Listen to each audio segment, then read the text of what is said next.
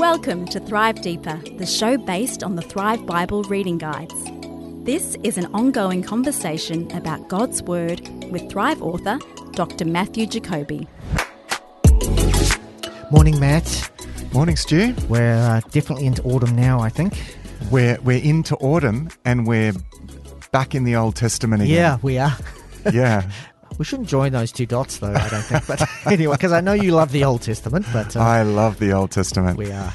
And we're moving toward one of my favourite books, certainly my favourite prophetic book, which is the Book of Jeremiah. But today it's Nahum and Zephaniah. Nahum and Zephaniah we'll be looking at first, exactly. A lot of people don't. I mean, you know, if you just ask someone randomly, even a fairly well-read Christian, what's Nahum and Zephaniah about? I think a lot of people would be hard pressed to remember. Well, I was until I prepared for this today. I was like, now what's Nahum and Zephaniah about? Yeah, that's right. Yeah. But it's been interesting to me because it wasn't so long ago, and our listeners, I'm sure, will remember this, that we've been talking about the Northern Kingdom and the Southern Kingdom and King Josiah. Yeah. And a lot of this prophecy was taking place at the time of King Josiah, likely at the time of King Josiah's rule. Yeah. And King Josiah was the one who actually tried to bring back the people to spiritual righteousness. Right. Yeah. Of course, it didn't last very long. In fact, less than 25 years after Josiah died, I think Babylon came in and took over the nation of Judah. But as we talk through this, you'll be recognizing some of the prophecies in line with what we did talk through. Yeah, that's right. Just a little bit of a historical, kind of context. So we're in the period of the divided kingdom. The northern kingdom of Israel, so we've got the northern kingdom of Israel, southern kingdom of Judah. The northern kingdom of Israel has been destroyed by the Assyrians.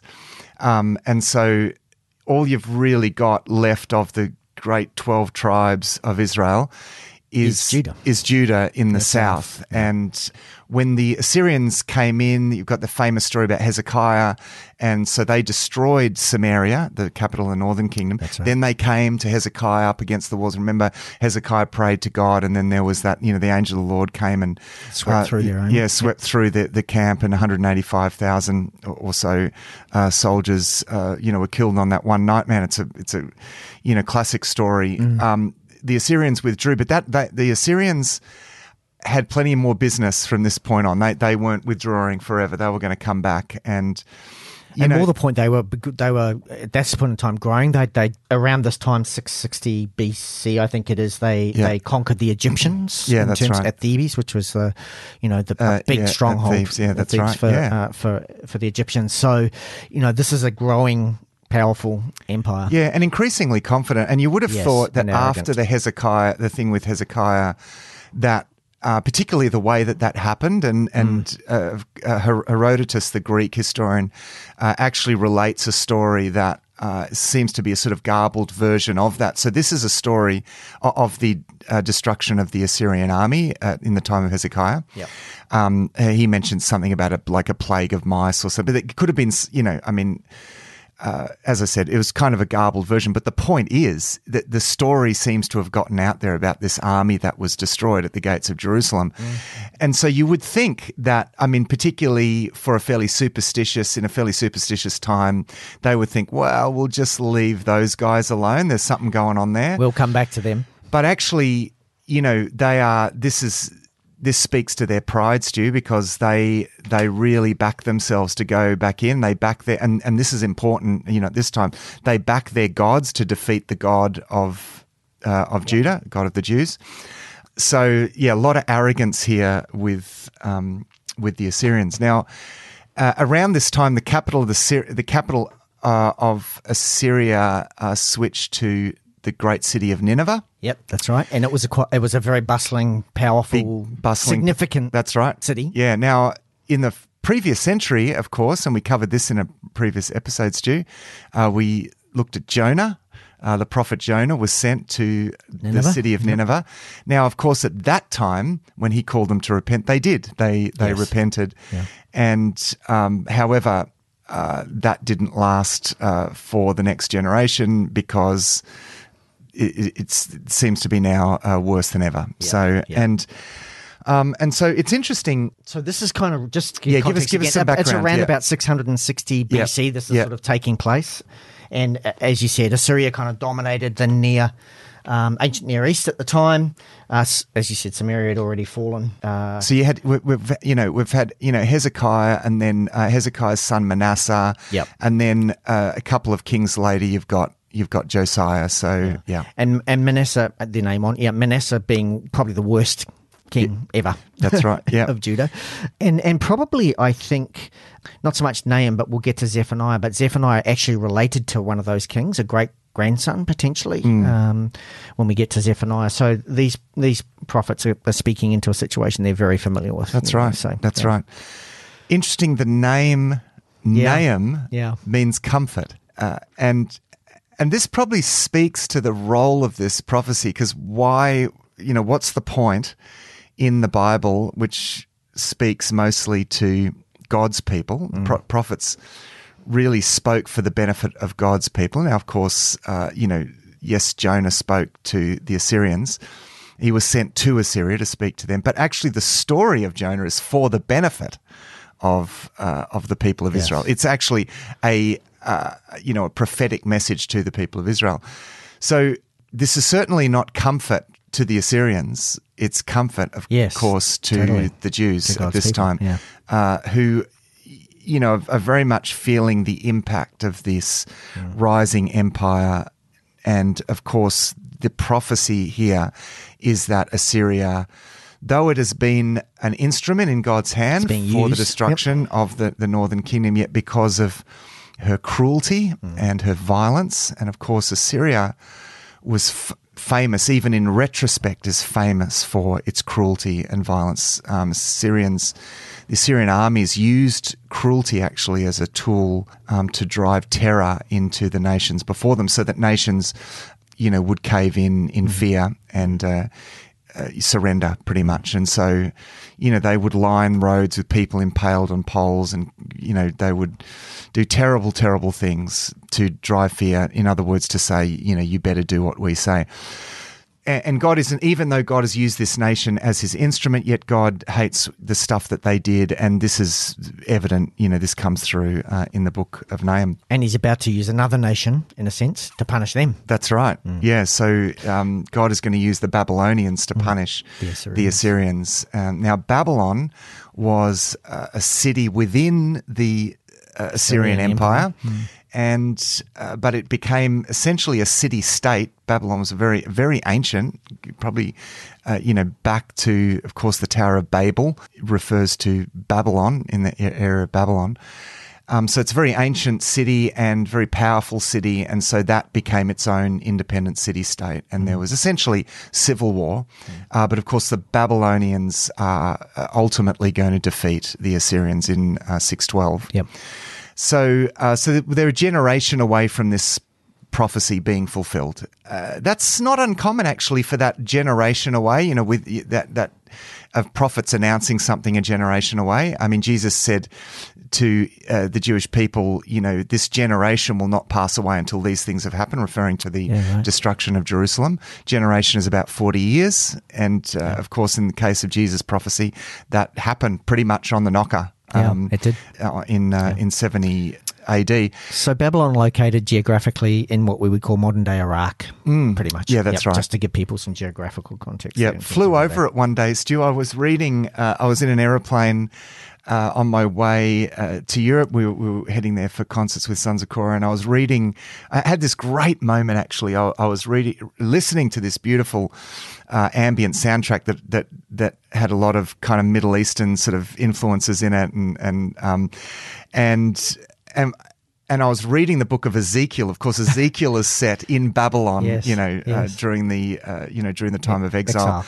And I looked at the little map that came up on the TV screen, and I realized we were pretty much flying over the area of Baghdad, and the old city of Babylon is outside Baghdad. And I looked out the window, and it was a really clear day. and looked right down onto the curl in the river where the ancient Babylon was. Wow, So how amazing is that? It was a great moment for me. Just everything the desert, aligned. Everything aligned. That's amazing. Right That's at that great. moment, it was beautiful. Very good. Anyway, but that's the closest that I've been to Babylon. So yes, it was the Babylonians that destroyed the Assyrians. So this prophecy, as I said, came true in about a generation. So the comfort here, of course, is that God is just. One of the big issues here is because of the kind of things that the Assyrians did. The great cry of this people is, God, where are you, and why aren't you doing something about this evil nation that continues to hound us? They will remember that Jonah went to them and said, repent or you'll be destroyed. Well, now they've gone back on that, and why aren't you destroying them? And the message here in Nahum is that's absolutely what God is going to do. But there's always hope weaved into this absolutely. as well. Well, there's hope for God's people. Correct, God's people, yes. There's hope for God's people here. But the oracles against Assyria are the hope for God's people, because it's essentially pointing to the fact that God is not just the God of the Jews, he is the God of all the earth, and he has complete control over the nations. The fate of nations rise and fall at the will of God. Yeah. And so even though God used Assyria for a time, yet they are also accountable to God. This is a unique idea in the ancient world. In the ancient world, you have territorial, tribal, or national gods, but the idea of one ultimate God that rules over all nations is something uncommon at this time. So this is part of the comfort, and of course, the prophecy opens with an acrostic poem. Acrostic because it's actually an incomplete acrostic poem, but it uses the letters of the Hebrew alphabet. The lines start with the letters of the Hebrew alphabet, so Alpha, Beit, Gimel, Dalet, and so on. It begins with the words, "The Lord is a jealous and avenging God. The Lord takes vengeance and is filled with wrath." Now, I think for a lot of modern readers, particularly when you think this is Nahum, this is about comfort. Here's your comfort: the Lord is a jealous and avenging God. The Lord takes vengeance and is filled with wrath. That troubles people, I think, in our time, but actually, this is comforting to people at that time, because here is a people living at the coalface of the evils of this world, suffering injustices the like of which we could never, ever imagine. And so it is a comfort that God gets angry as well. That is a comfort. It's not good news for them. It's not good news to think that God is, I'll just, I'll let evil off all over the place. I'll just, I'll push justice aside and just show grace. Now, even in Jesus Christ, remember, God shows us grace in Jesus Christ, but not by sweeping justice aside. No, that's right. Jesus Christ takes upon himself the penalty for our sins. Yeah. So he fulfills justice. Justice is good. Jesus fulfills justice in order that we might receive mercy. So this is the justice of God being manifest here. God is just, and he will give to each person, according to what they've done accordingly. So that's a comfort here. God is across this. He's slow to anger, but great in power. And the Lord, as it says in verse 3, he will not leave the guilty unpunished. Yeah. That's a comfort for this people who, the sort of multi-generational trauma, here from a nation like the Assyrians, even just from the fear. Yes. Having heard what's happening around them. That's right. Exactly. You just never know if this army's going to sweep down, and the horrors that they knew about and were afraid of. Goodness me, you would be constantly praying, God, destroy this threat, right? Yeah. So we've got to get inside to understand a book like this. You've got to get inside the fear, the trauma, the terror that nations like the Assyrians inflicted on peoples, and the situation, therefore, that the Jews are in. And of course, the flip side to this, Stu, is verse 7. The Lord is good, a refuge in times of trouble. He cares for those who trust in him.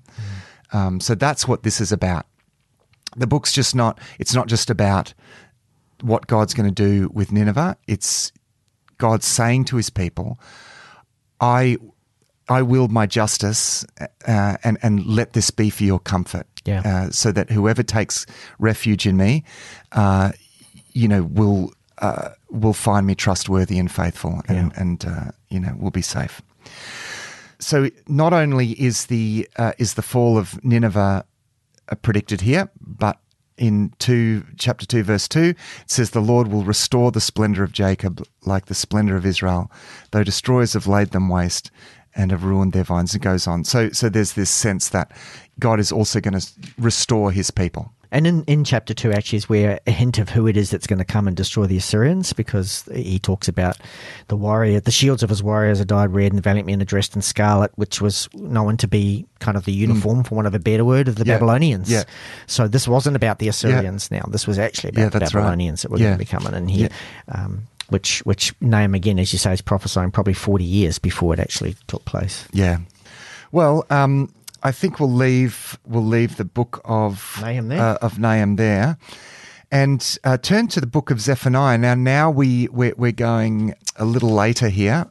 We're about 30 years. Yep. 30 years later.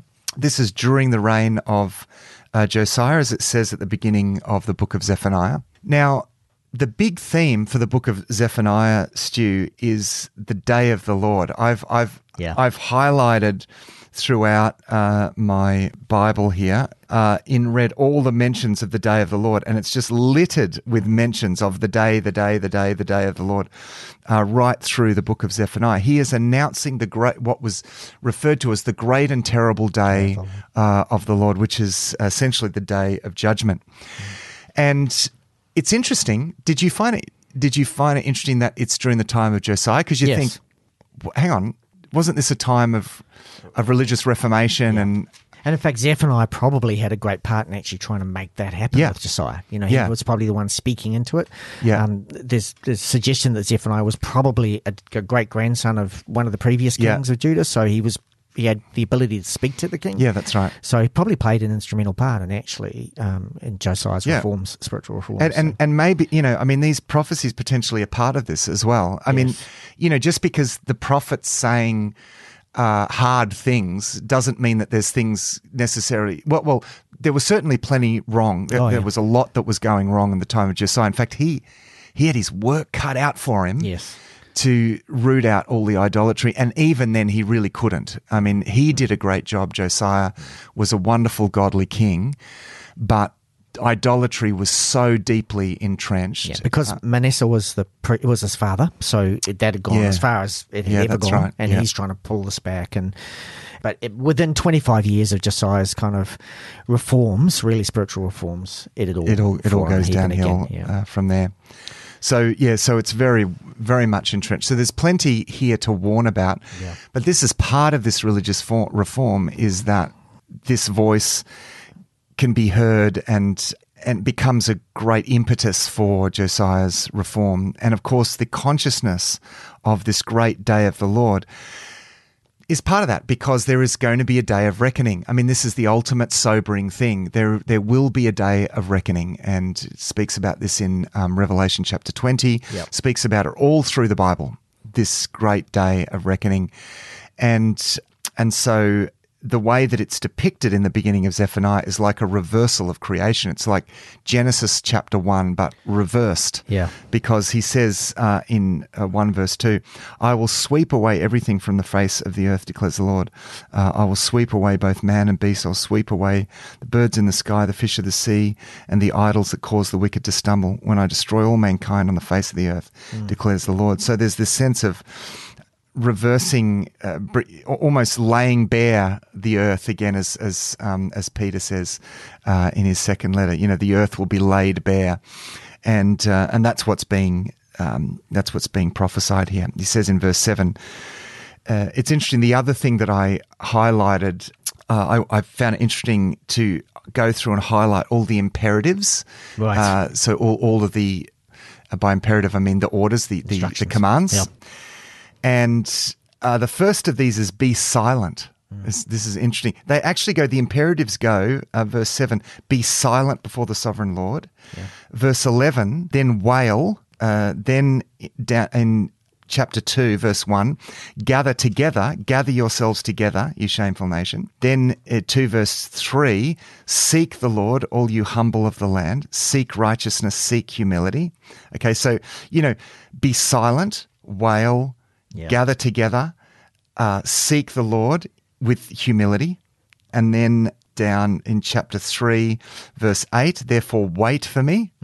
The sequence of this is profound, I think. And then finally, in verse 14 of chapter 3, then it's sing, daughter Zion, shout aloud, Israel, be glad and rejoice with all your heart, daughter Jerusalem. So interesting sequence through. So they're all the imperatives, the grammatical imperatives, right, throughout that book. And the sequence is interesting because it's got be silent and weep and wail and humble yourselves, and then wait, and then rejoice, be glad and sing. It's really the application of, Psalm 126, those who sow in tears will reap with songs of joy. And so there's this call to repentance, which is essentially what was the foundation of Josiah's revival. It was a revival of repentance. And so the book sort of bears that out. He says, to continue in verse 7, be silent before the sovereign Lord, for the day of the Lord is near.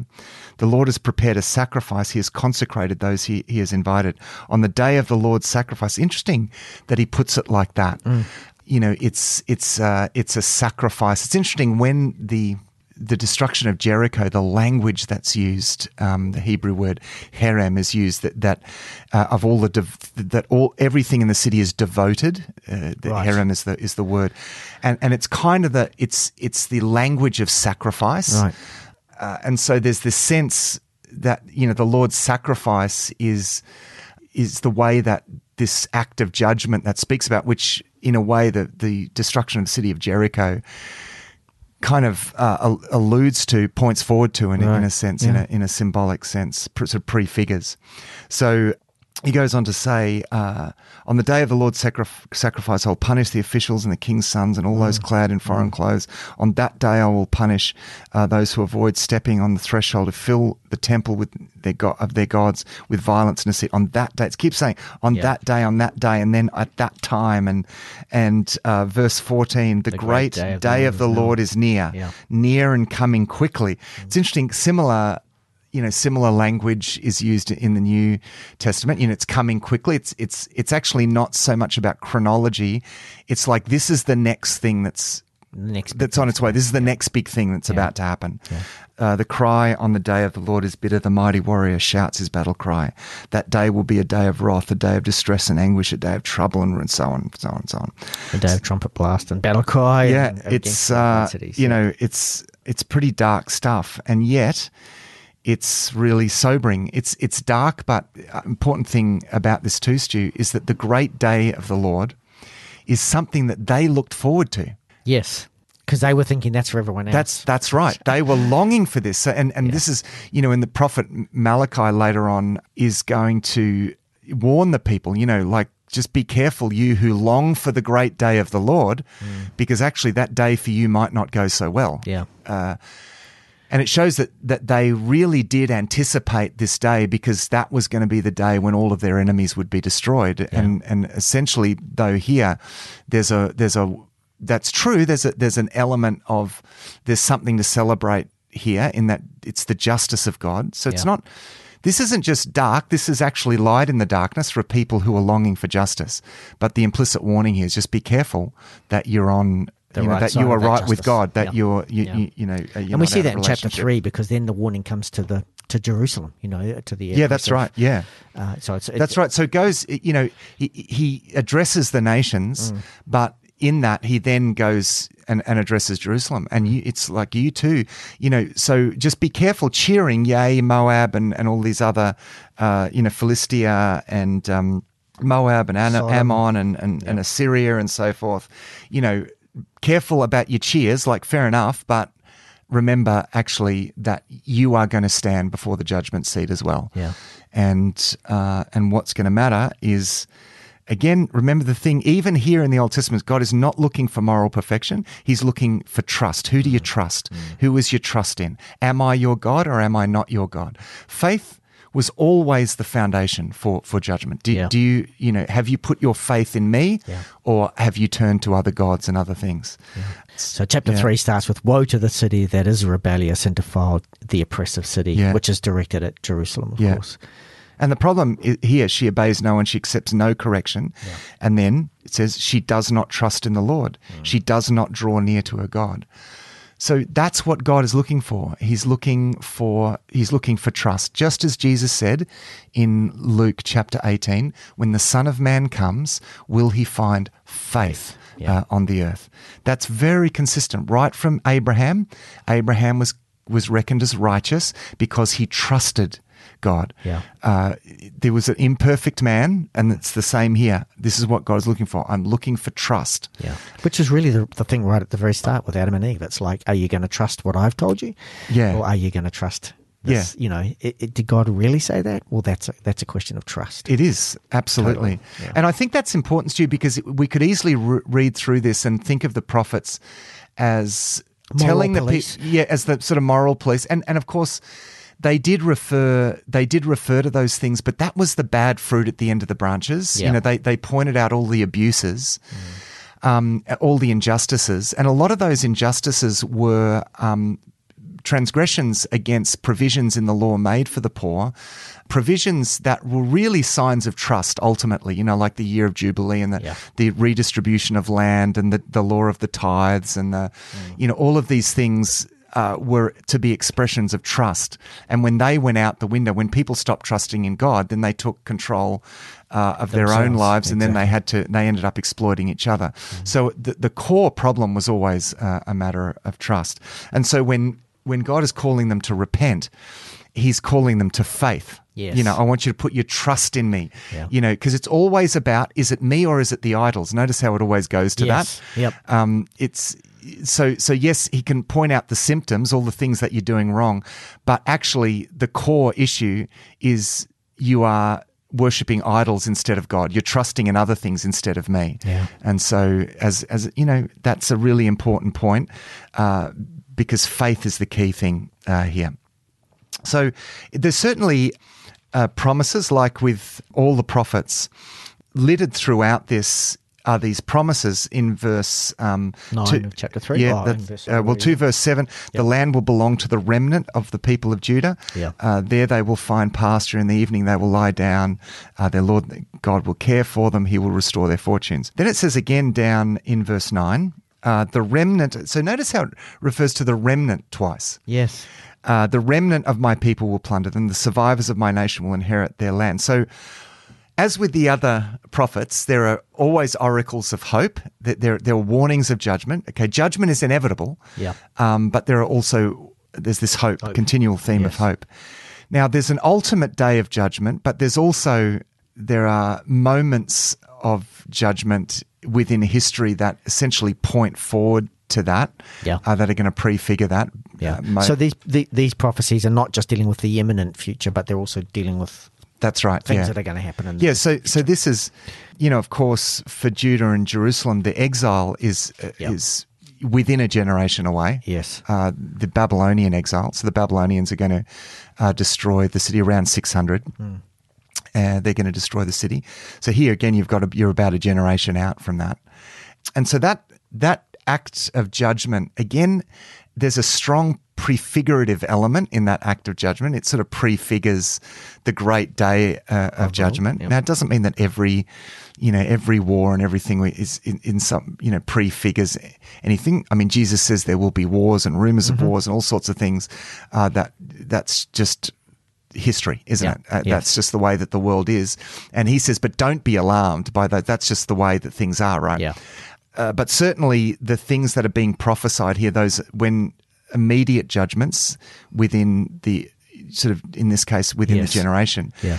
In a sense, that does become a prefiguration of the great day of judgment that still lies in the distant future. Yeah. But it's interesting to get back to this idea of the remnant, that the promise of hope is for the remnant. It's taken as given. There's going to be a day of judgment, and a lot of people aren't going to survive this. Yes. There's going to be a remnant, and of course, there was about 4,000 or 5,000 survivors that went into exile. Actually, there was more than that. There was forget the exact number, but it was 10, 15. 10 or 15,000 that went into exile. So there's this tiny little remnant, absolutely, that survived the the Babylonian incursions, the destruction of Jerusalem and the slaughter that ensued. Yeah. And the hope is offered to them. Yes. If you trust me, judgment will pass over. This is like Psalm 91. Mm-hmm. If you trust me, judgment will pass over, but it will not come near you. You'll, as the Psalm says, you will only observe with your eyes and see the evil one receive what he deserves. So, so that's the sort of the theme of these oracles of hope throughout this. Those, as is often the case through prophetic oracles, you get more of them towards the end. So in chapter 3, verse 9, then I will purify the lips of the peoples, that all of them may call on the name of the Lord and serve him shoulder to shoulder. Mm. From beyond the rivers of Cush, my worshippers, my scattered people, will bring me offerings. So, notice that here there is this promise that people will come from far away, and they'll come and bring offerings of worship. And that's pretty consistent with all the prophecies that talk about the ingathering of the nations. So yes, there will be the ingathering of the exiles from the nations, but that throughout the prophetic oracles is a sort of prefiguration of the gathering in of all of the Gentiles, of all of the nations, really, who are sort of characterized in some ways as the exiles, So that's the oracle of hope that takes us to the end of this book. It's intense, Stu. It is. It's intense stuff. It's actually written in poetic form. It's Hebrew poetry, which is why it's got a bit of a rhythm to it in a sense. It's not just like a narrative, but it is intense. But as you say, those snippets of hope that point both to the immediate hope that is going to happen within a few generations, but then also the ultimate hope. Yeah, that's right.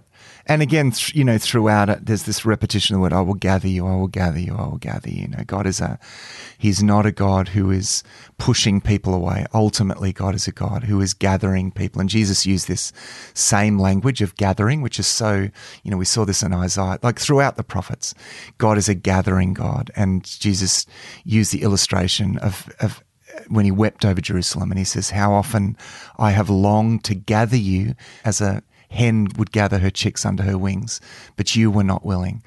This is the heart of God here. This is ultimately what God wants. Yes, God brings justice and judgment, but ultimately he is a God of grace that wants to gather us to himself in his love. Thanks for listening to this episode of Thrive Deeper. Our home on the internet is thrivetoday.tv. You can contact us, ask questions, see all our resources and much more at our website thrivetoday.tv. We really appreciate the questions and thoughts about what you're reading as we go through the Bible with Thrive. Until next time, our prayer is that these shows will inspire you to go deeper and thrive.